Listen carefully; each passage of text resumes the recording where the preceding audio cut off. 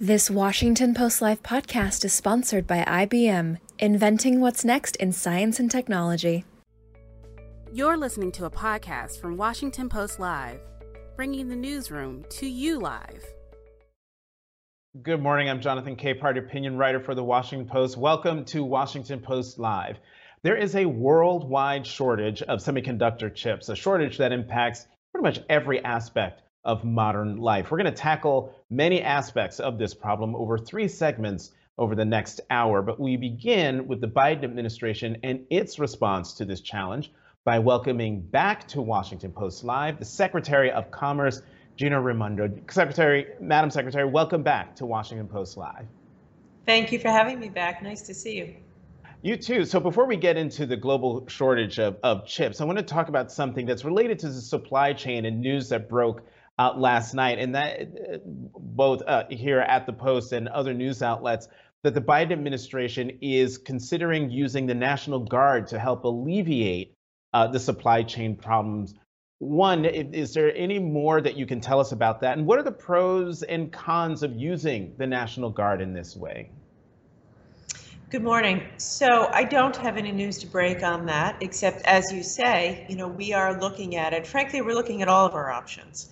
The reality is Americans are challenged at the moment. Prices are increasing.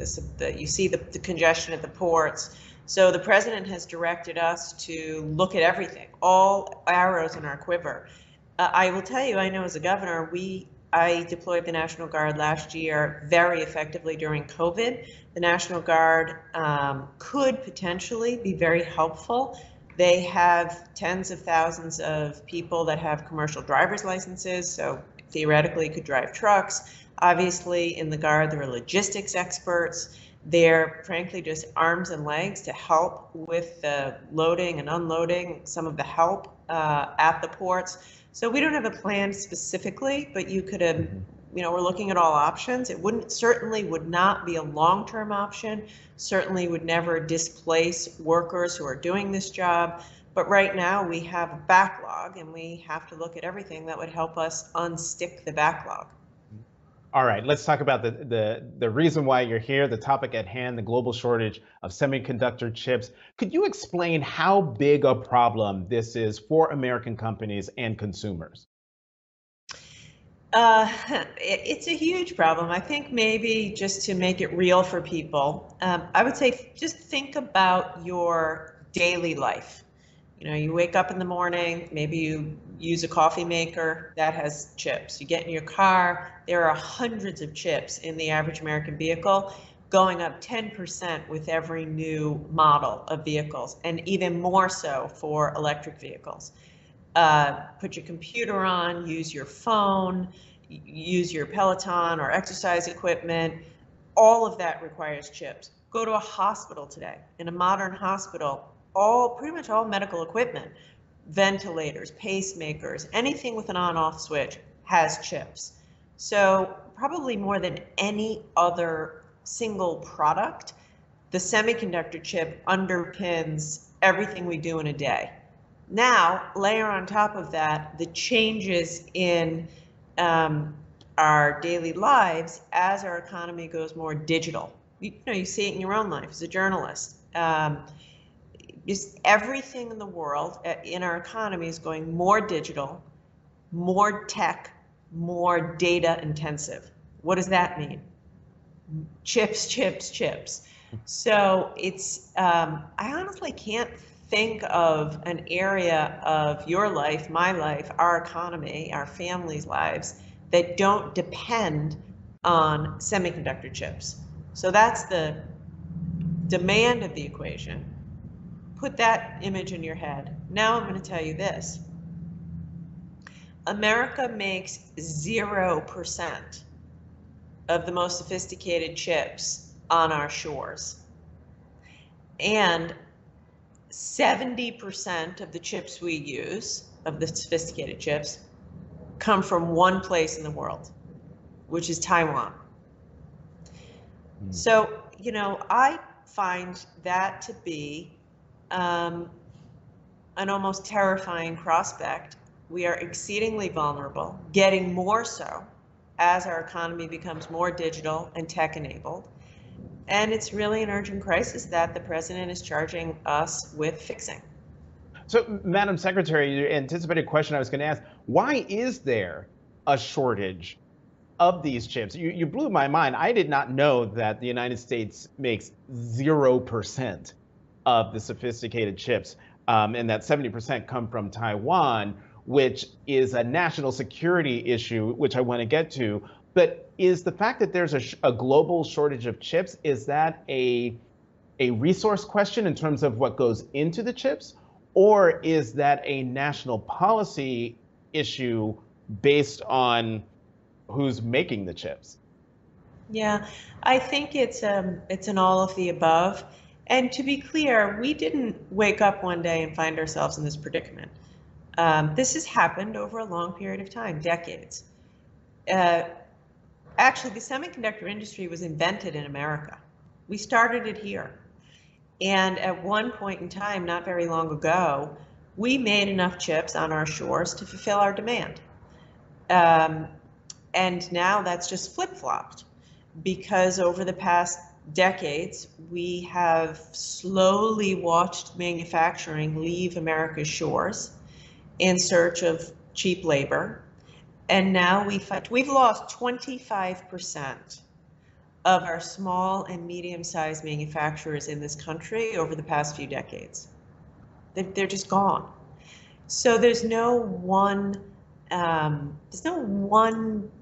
magic elixir to fix this. Mm-hmm. You know, in losing 25% of those companies, it means we lost the talent, the raw materials, the supplies, the tooling, the machining, the technicians, and we have to really rebuild. By the way, here and in our allied shores. I think the reason you mentioned national security, it's not just that 70% of the chips come from one country, 70% of the chips come from Taiwan.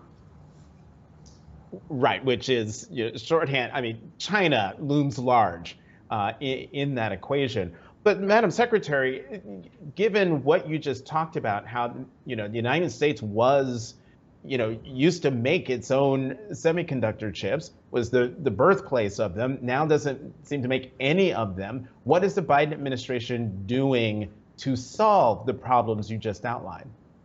Yeah, and I do want to be clear. We certainly make a lot of chips in America. Intel is a huge company. We just don't make what's called the leading edge or bleeding edge, whatever word you want to use to describe the most sophisticated chips, which, by the way, is what is needed in the new technology, like artificial intelligence, cloud computing, database initiatives, a lot of healthcare.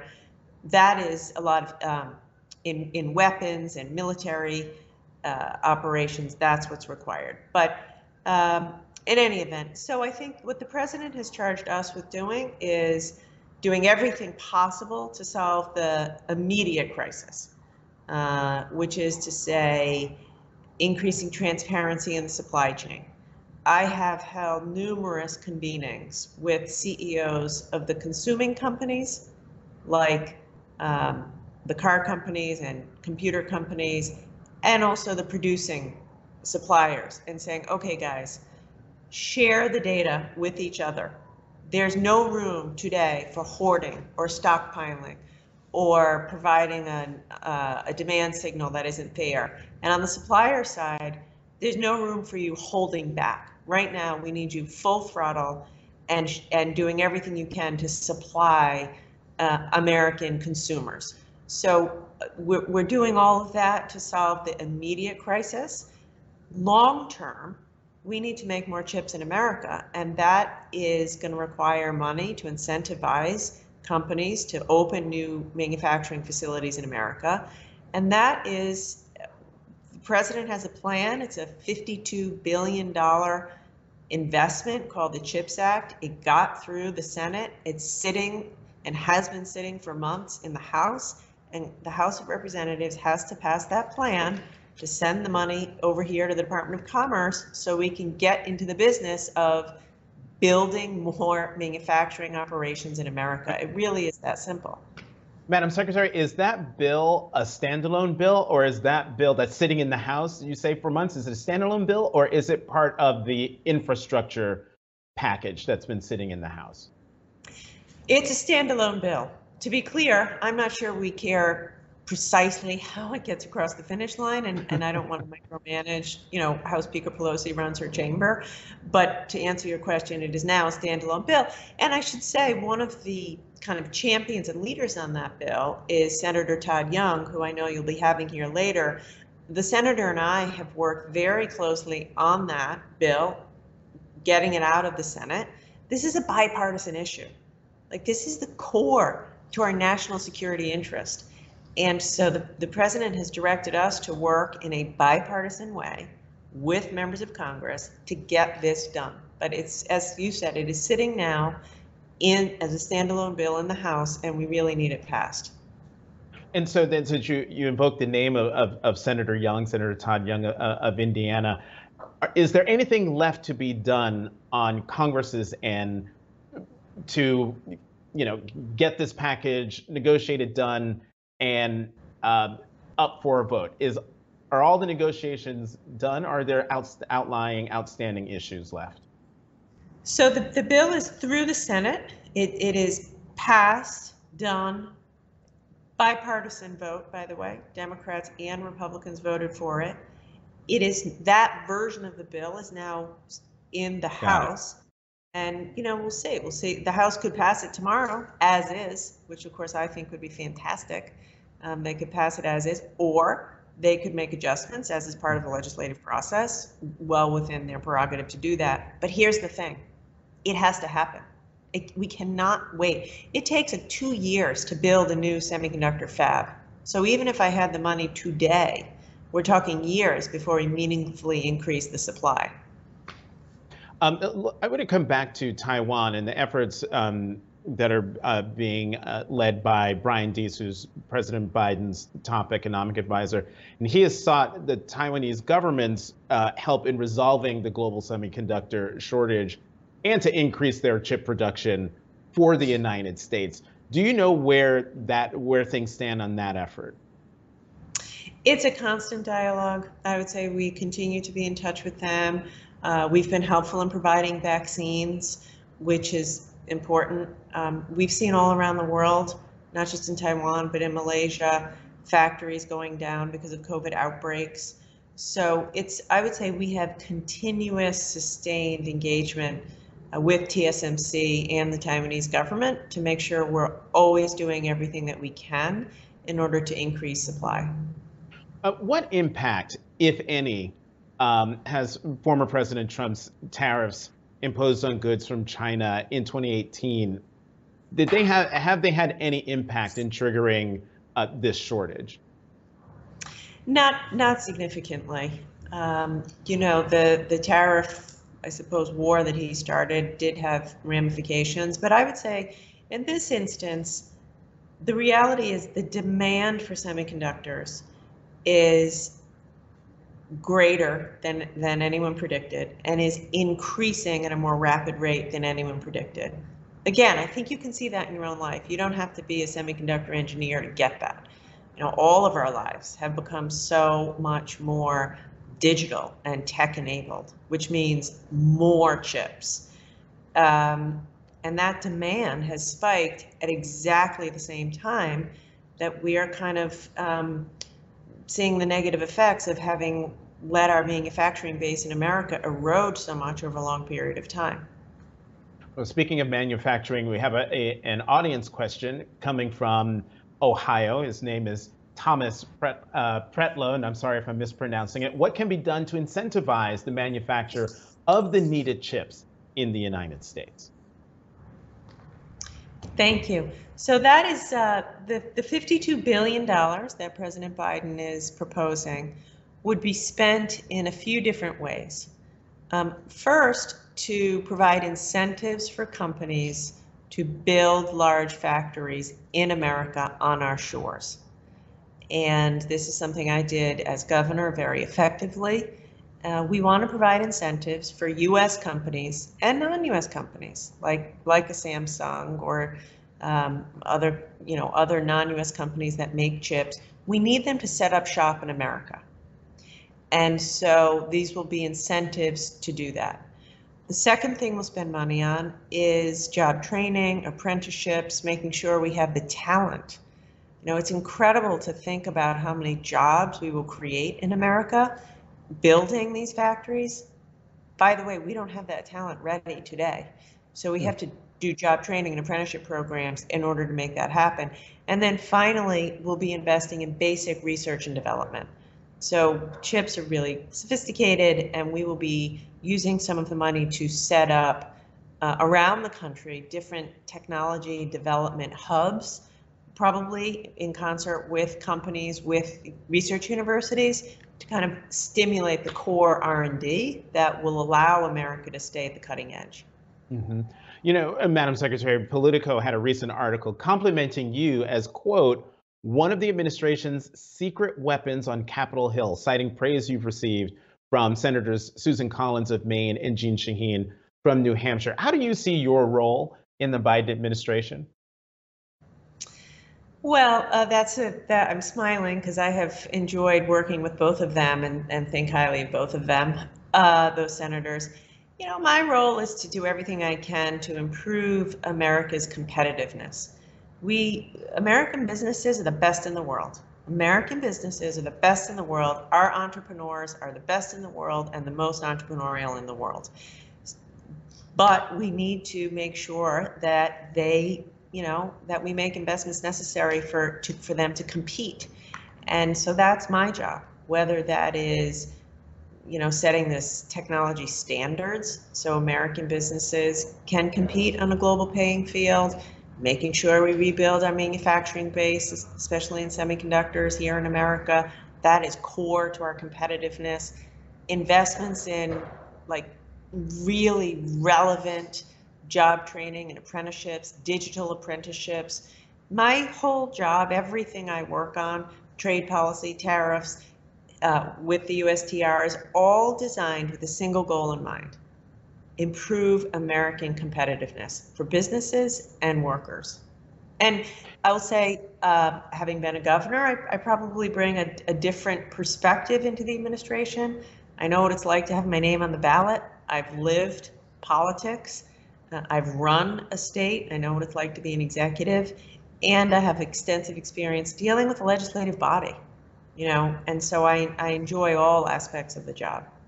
I was going to ask you a question about that because I think it was last week I spoke with Labor Secretary Marty Walsh, former mayor of Boston, asking him, compare, contrast being a mayor versus being a member of the cabinet. You, as a governor, you had even more power to affect the citizens of your state. But as a cabinet member, do you find that you have even more power than you did as governor, or do you have less in terms of affecting the day-to-day lives of people? Yeah, I would say it's just different. It's different. When you're the governor, one of the things I loved most was being out and about in the community and meeting people in my community whose lives are positively affected by our work. I loved that, and you don't have that so much in this job. In this job, obviously, the magnitude of the change that you can affect is vastly more significant. So in the semiconductor example, this matters for all of America and all of America for decades to come. I may not meet as many of those people, but so in that respect, you don't get the kind of, in my case, emotional benefit from that. And I'm on a team here. Politics, this is a team sport. We're on the president's team, which I love. But the magnitude is obviously, much, much bigger. But I definitely miss running into students in Rhode Island who went through community college tuition free and were thriving in a job, and knowing that that was the case because of an initiative that I pushed through.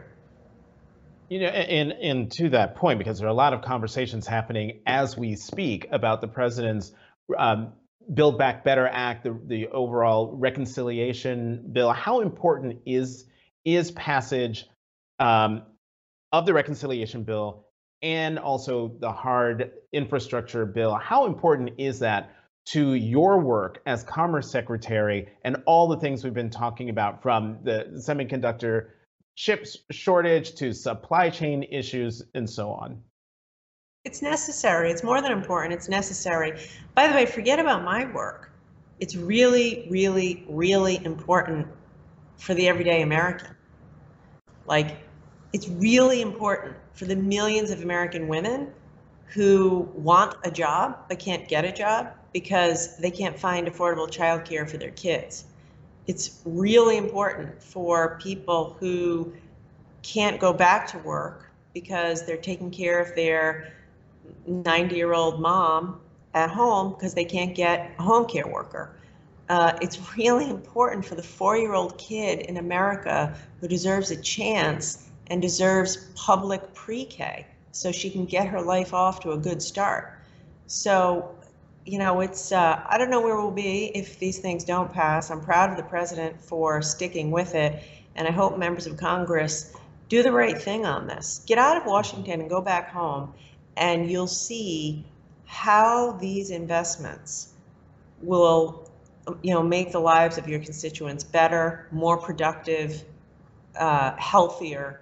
I think they're all necessary investments.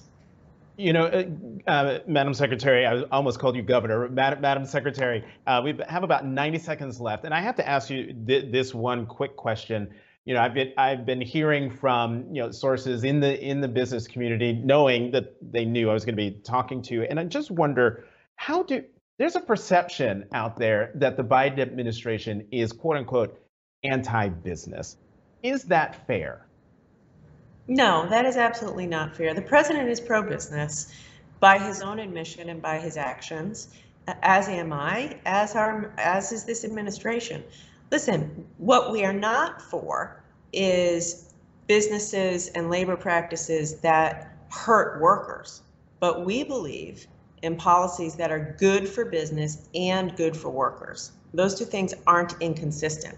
And by the way, everything we're talking about here, investments in broadband, investments in chips, investments in skills, these are investments in basic infrastructure, airports, roads. This is all good for business. So we are card-carrying capitalists. We are pro-business, and my whole reason for being here is to help American businesses compete and out-compete the rest of the world. And with that, we are going to leave it there. Commerce Secretary Gina Raimondo, former governor of the great state of Rhode Island, thank you very much for coming back to Washington Post Live. Thanks so much. And I'll be back in a moment to talk with Senator Todd Young about his concerns and what this semiconductor shortage could mean. The following segment was produced and paid for by a Washington Post Live event sponsor. The Washington Post newsroom was not involved in the production of this content. There's something that underlies how things function in the world. I think it starts with being curious. That's where it starts. We have particle physicists, designers, engineers, economists, chemists, biologists, ethnomusicologists. I am in IBM Research because I love the people I work with. I admire the people I work with. They're incredibly good, and because they're so good, I can be good. And that's the beauty of it. Hello, I'm Elise Labott from American University. As we continue to navigate the COVID pandemic, the future of work, health, and climate depends on innovation in science and emerging technologies. And to talk about how the U.S. can reinvigorate its approach to innovation, I'm joined by Dr. Dario Gil, Senior Vice President and Director of IBM Research. Dario, great to have you. Thank you, Elise. It's a pleasure to be with you. Well, let's start by, in May, IBM published a very robust set of ideas and policy recommendations called Science Forward. Talk to us a little bit about Science Forward, this policy agenda, and why you think it's so critical right now. Well, it's a reflection of the urgency of science and the urgent challenges and opportunities that we confront right now, and the role that science and technology is going to have in addressing them. So let me give you a couple of examples. Take semiconductors, the world of chips, and And I think perhaps it's come to a surprise to many people how ubiquitous these semiconductors are. And that the reason why, part of the reason why we're seeing, for example, shortages in the manufacturing of cars, it is driven by limited supply chain gaps that we have on semiconductors. And we've also seen that in this area of semiconductors, we are confronting a national challenge, and that is the fact that the United States does not manufacture the most advanced chips anymore, and that those are, exclusively being manufactured in East Asia. So, what can we do about it? Well, one of the urgencies that we're advocating for in the Science Forward agenda is we need to invest in semiconductor R&D, and we need to invest in semiconductor production. A second area that I think it's extremely important is we got to invest in the industries of the future. And I'll highlight as an example quantum computing and the emergence of a new industry. And this is an area where we absolutely believe that the United States needs to be a global leader, and it's time to invest more aggressively in that space. And third, I would highlight a last example, which is the need for all of us in the science and technology community to collaborate in unique new ways. And we propose the idea of creating an international science reserve that would allow scientists and technologies that sit in the private sector and the public sector to collaborate in unique new ways, and that we could mobilize that capacity much like we mobilize the reserves in the military when there is a time of need, like a pandemic or a global disaster. Yeah, that science reserve is a great idea, and it really could be applied to any sector, really.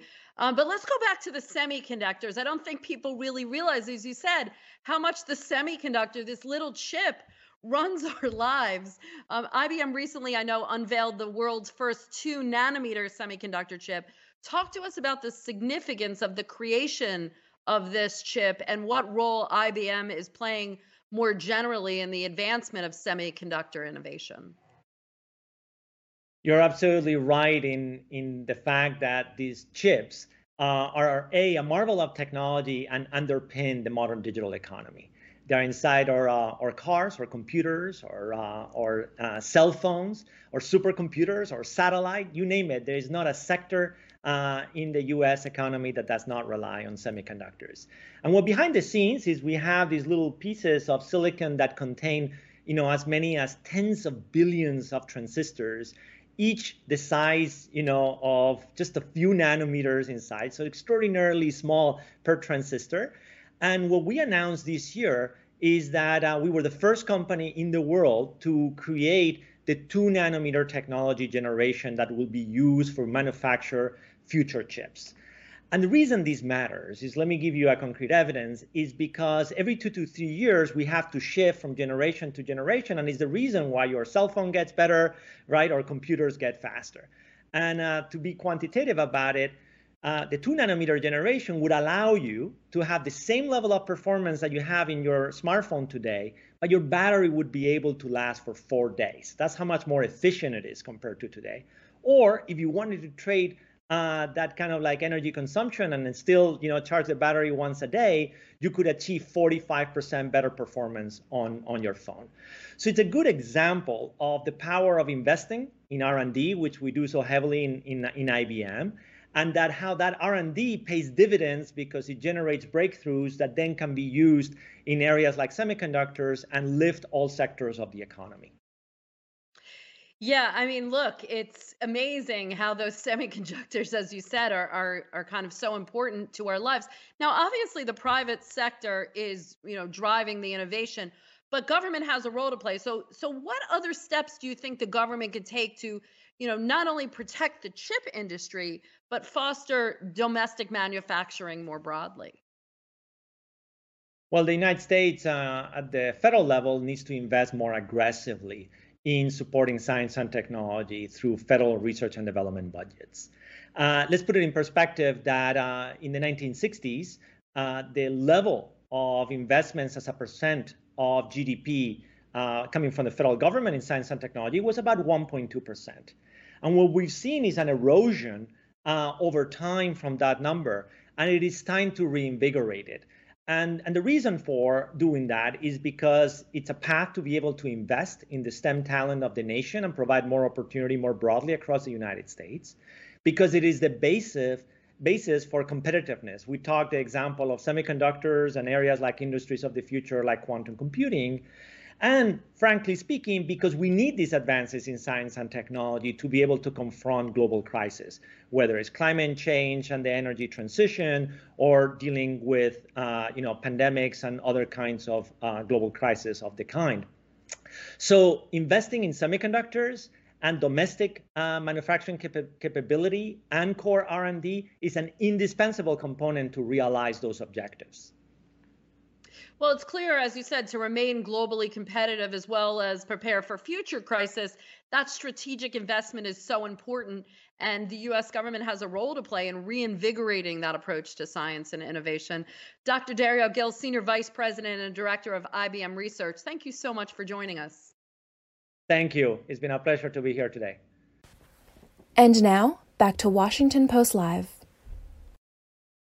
Welcome back. I'm Jonathan Capehart, opinion writer at The Washington Post. Let's continue our conversation about the global chip shortage with Senator Todd Young, Republican from the great state of Indiana. Senator Young, welcome back to Washington Post Live.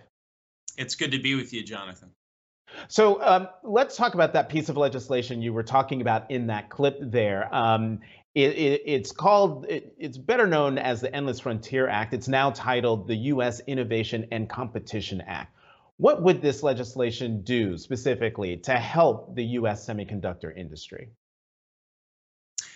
Well, the heart of the legislation is the Endless Frontier Act portion, which significantly increases public investment in applied research, research that's directed towards solving real-world problems in the realms of artificial intelligence and quantum computing and battery storage and robotics and advanced manufacturing. This is an area where the Chinese Communist Party and other countries have been spending quite a bit because there are collective benefits to be realized by countries through these investments. The United States over the years have seen such investments trend downward. These investments have really planted the seeds for the establishment of new businesses and even new industries like the aerospace industry in the past. The other piece of the USICA is the CHIPS Act. The CHIPS Act was a piece of legislation that actually was authorized in 2019 as part of our National Defense Authorization Act.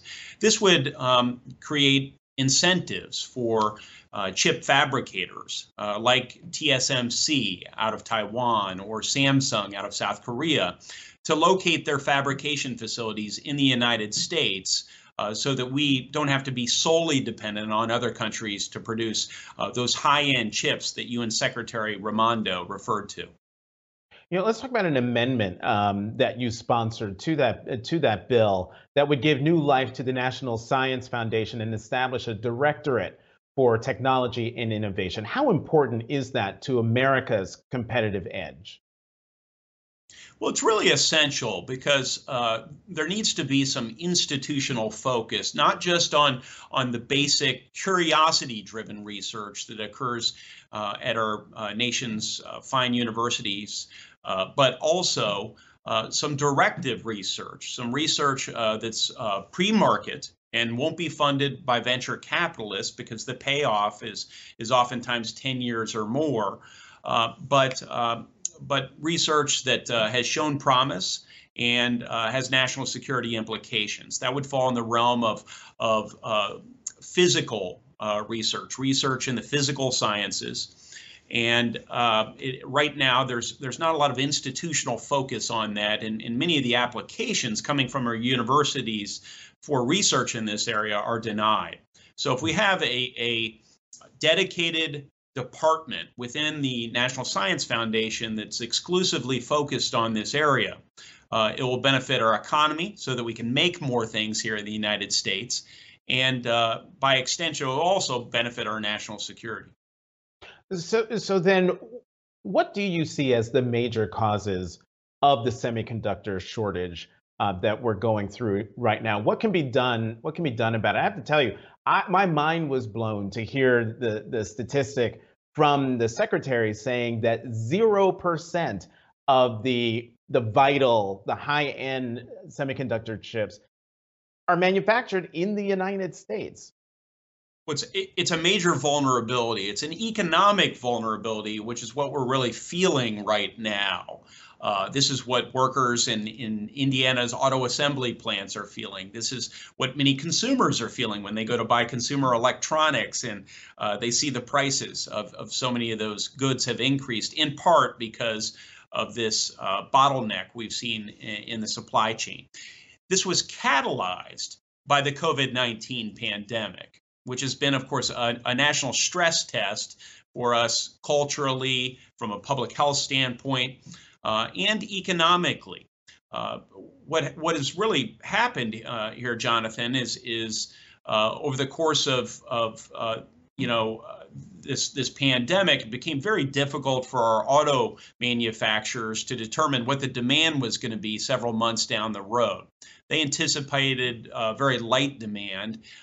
In fact, the American consumer and those outside our borders actually exceeded their expectations. So they weren't prepared for the amount of chips they needed. They didn't order them. There tends to be at least a 4 or 5 month lag between making these orders and having these microchips produced and delivered. And so that led to part of the shortage. But this really preceded the pandemic coming. This is why in 2019 there was legislation, the CHIPS Act, that was part of the National Defense Authorization Act, because our fabrication plants in the United States are at 90% of capacity.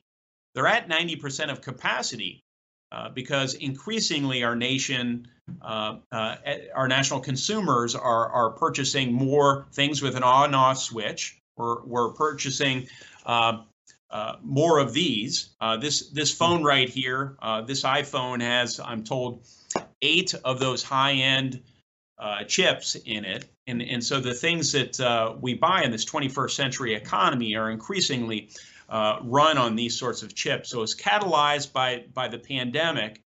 And then there's a national security dimension to this, because by some accounts, 92% of these higher end chips are produced by TSMC in Taiwan, another 8% by Samsung in South Korea. There's a vulnerability from the Chinese Communist Party, which has indicated it covets the island of Taiwan and could indeed occupy it militarily if they're not strategically deterred from doing so. And I'm glad you brought that. You said that last piece there, because that's what I was getting at with the secretary about the national security implications of having 70% of those high-end chips being produced by Taiwan, and looming in the background is China and sort of their designs on that island. You know, you have said in the past that you think that this shortage will last another year, maybe longer. What kinds of things need to be done now to ensure this won't extend beyond that time frame you set out? Well, the sooner that Congress can go ahead and advance the US ICA, the sooner the CHIPS provisions pass, and that will lead to the immediate unleashing of plans to build more of these fabrication facilities in the United States. TSMC out of Taiwan, Samsung out of South Korea, they're already building plants. TSMC is building a plant in Arizona. Samsung's building one in Texas. We have other major chip manufacturers who are poised to build other fabrication facilities in states that are good to do business, like the state of Indiana, perhaps. So that's one of the things we need to do. If we don't pass this legislation, then there are other areas of the world and other countries that are offering their own incentives. But clearly, we need a domestic supply if we're going to have a 21st century manufacturing economy. Well, that's a great segue into this question from Indiana, from Mark Bender. Can you build a chip company in Indiana? I'm so glad, Mark, that you asked that question of me. I asked the chief executive officer of a major chip manufacturer, you'd be very familiar with the name, what criteria they look at to determine where they're going to build their fab facilities. He said, well, we need plenty of land available. We have that in Indiana. We need ready sources of fresh water. We, of course, have that in the great state of Indiana. We need a very well-run state government that provides a measure of certainty over a number of years about public policy. We certainly have that. And lastly, they need a ready pipeline of experts, electrical engineers and production engineers and other such experts who work at these fabrication facilities. And we have some of the finest engineering schools in the country between Notre Dame and Rose-Hulman University and Purdue University.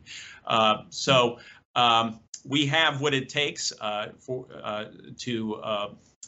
to entice a fab facility into the state of Indiana. And I think our State Department of Commerce, the Indiana Economic Development Corporation, may well land one in coming months. But we first need to pass this legislation. Right.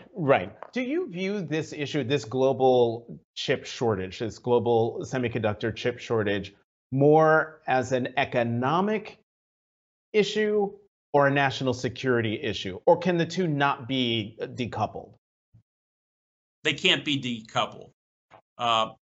When the United States of America and our partners and allies, I have to emphasize, don't have the economic wherewithal to defend our common values, universal values on which this country was established, then our national security, of course, is imperiled. Our way of life is threatened, and so the only way we're able to equip ourselves to defend against bad actors and to strategically deter anyone from attacking the United States is by making sure that we lead the world in 21st century technologies.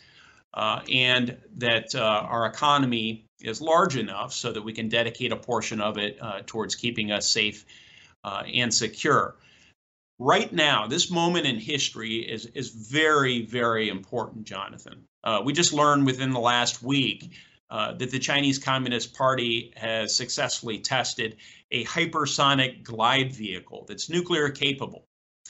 This is a new way to deliver a nuclear weapon and avoid the detection of the United States' early warning systems and our radar tracking systems, so they could evade all of our existing systems designed for a Cold War ICBM series of attacks, and instead penetrate those defenses and potentially strike the mainland United States.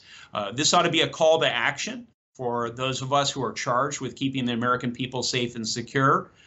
In order to defend against a hypersonic attack, we need to do two things. We need to develop our own hypersonic capabilities so that we can deter an attack, and the Endless Frontier Act includes dedicated funding for hypersonics research. And we also need to be able to detect these hypersonic vessels, which could carry nuclear weapons. And that will come in part through breakthroughs in our scientific knowledge and understanding of artificial intelligence in quantum computing, which is also at the heart of the Endless Frontier Act. Mm-hmm. Let me get you to talk more broadly about, from your perspective, the biggest differences between the ways President Biden is conducting the U.S.-China relationship compared to former President Trump's approach to that relationship when he was in the White House. Well, look, I've enjoyed interacting with those who sort of oversee the Asia portfolio within the National Security Council.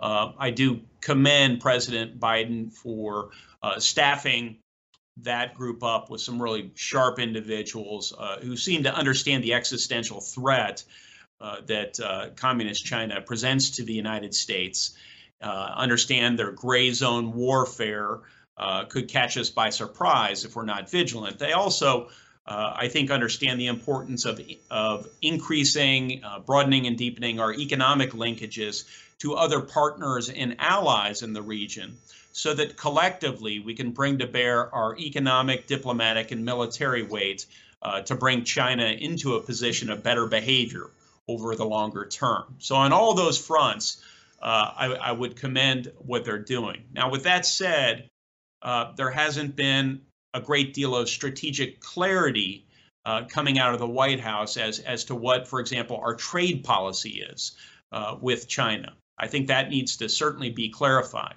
We also need more emphasis on modernizing our military over the years, and this extends over multiple administrations rather. But legacy systems have been funded to the detriment of new systems that really can be game changers, real step changes like hypersonics. And so the administration, I think, needs to lean into that a bit more. But look, I look forward to working with the administration wherever I can. I do have reservations, which I should express now, because this is, at the top of our agenda in terms of the current business in the Senate, with some of the economic priorities of this administration. We're spending too much money at a time when the economy is already opening up. I don't think that many of those expenditures are well targeted. That ultimately undermines our economic growth, which in turn, as we've discussed, will dictate our military strength down the road. One real quick question. Then President Trump imposed 25% tariffs on $43 billion worth of Chinese imports, which included semiconductors. And chip imports have fallen by about half since then. What's former President Trump's role in this chip shortage? Is he partially to blame? President Trump would have to speak for himself, and he's never hesitated to do so, Jonathan. So you might ask him about that. But I think we need to take a look at those tariffs in light of the COVID-19 pandemic and the current public health economic challenges that we're facing. And so among the many levers we need to be looking at are encouraging the longshoremen at our ports to be working longer hours. The administration has been working with them on that. We need to find ways to get our more trucks on the road and allow truck drivers perhaps even to drive more hours during this difficult time. And we do need to look at those tariffs. So to directly answer your question, I'm glad that a review of those is ongoing right now, because that could be part of the answer. All right. I loved your initial answer to my question. That was great. Senator Todd Young of Indiana, thank you very, very much for coming to Washington Post Live. Jonathan, thanks for having me. Thanks for listening. For more information on our upcoming programs, go to WashingtonPostLive.com.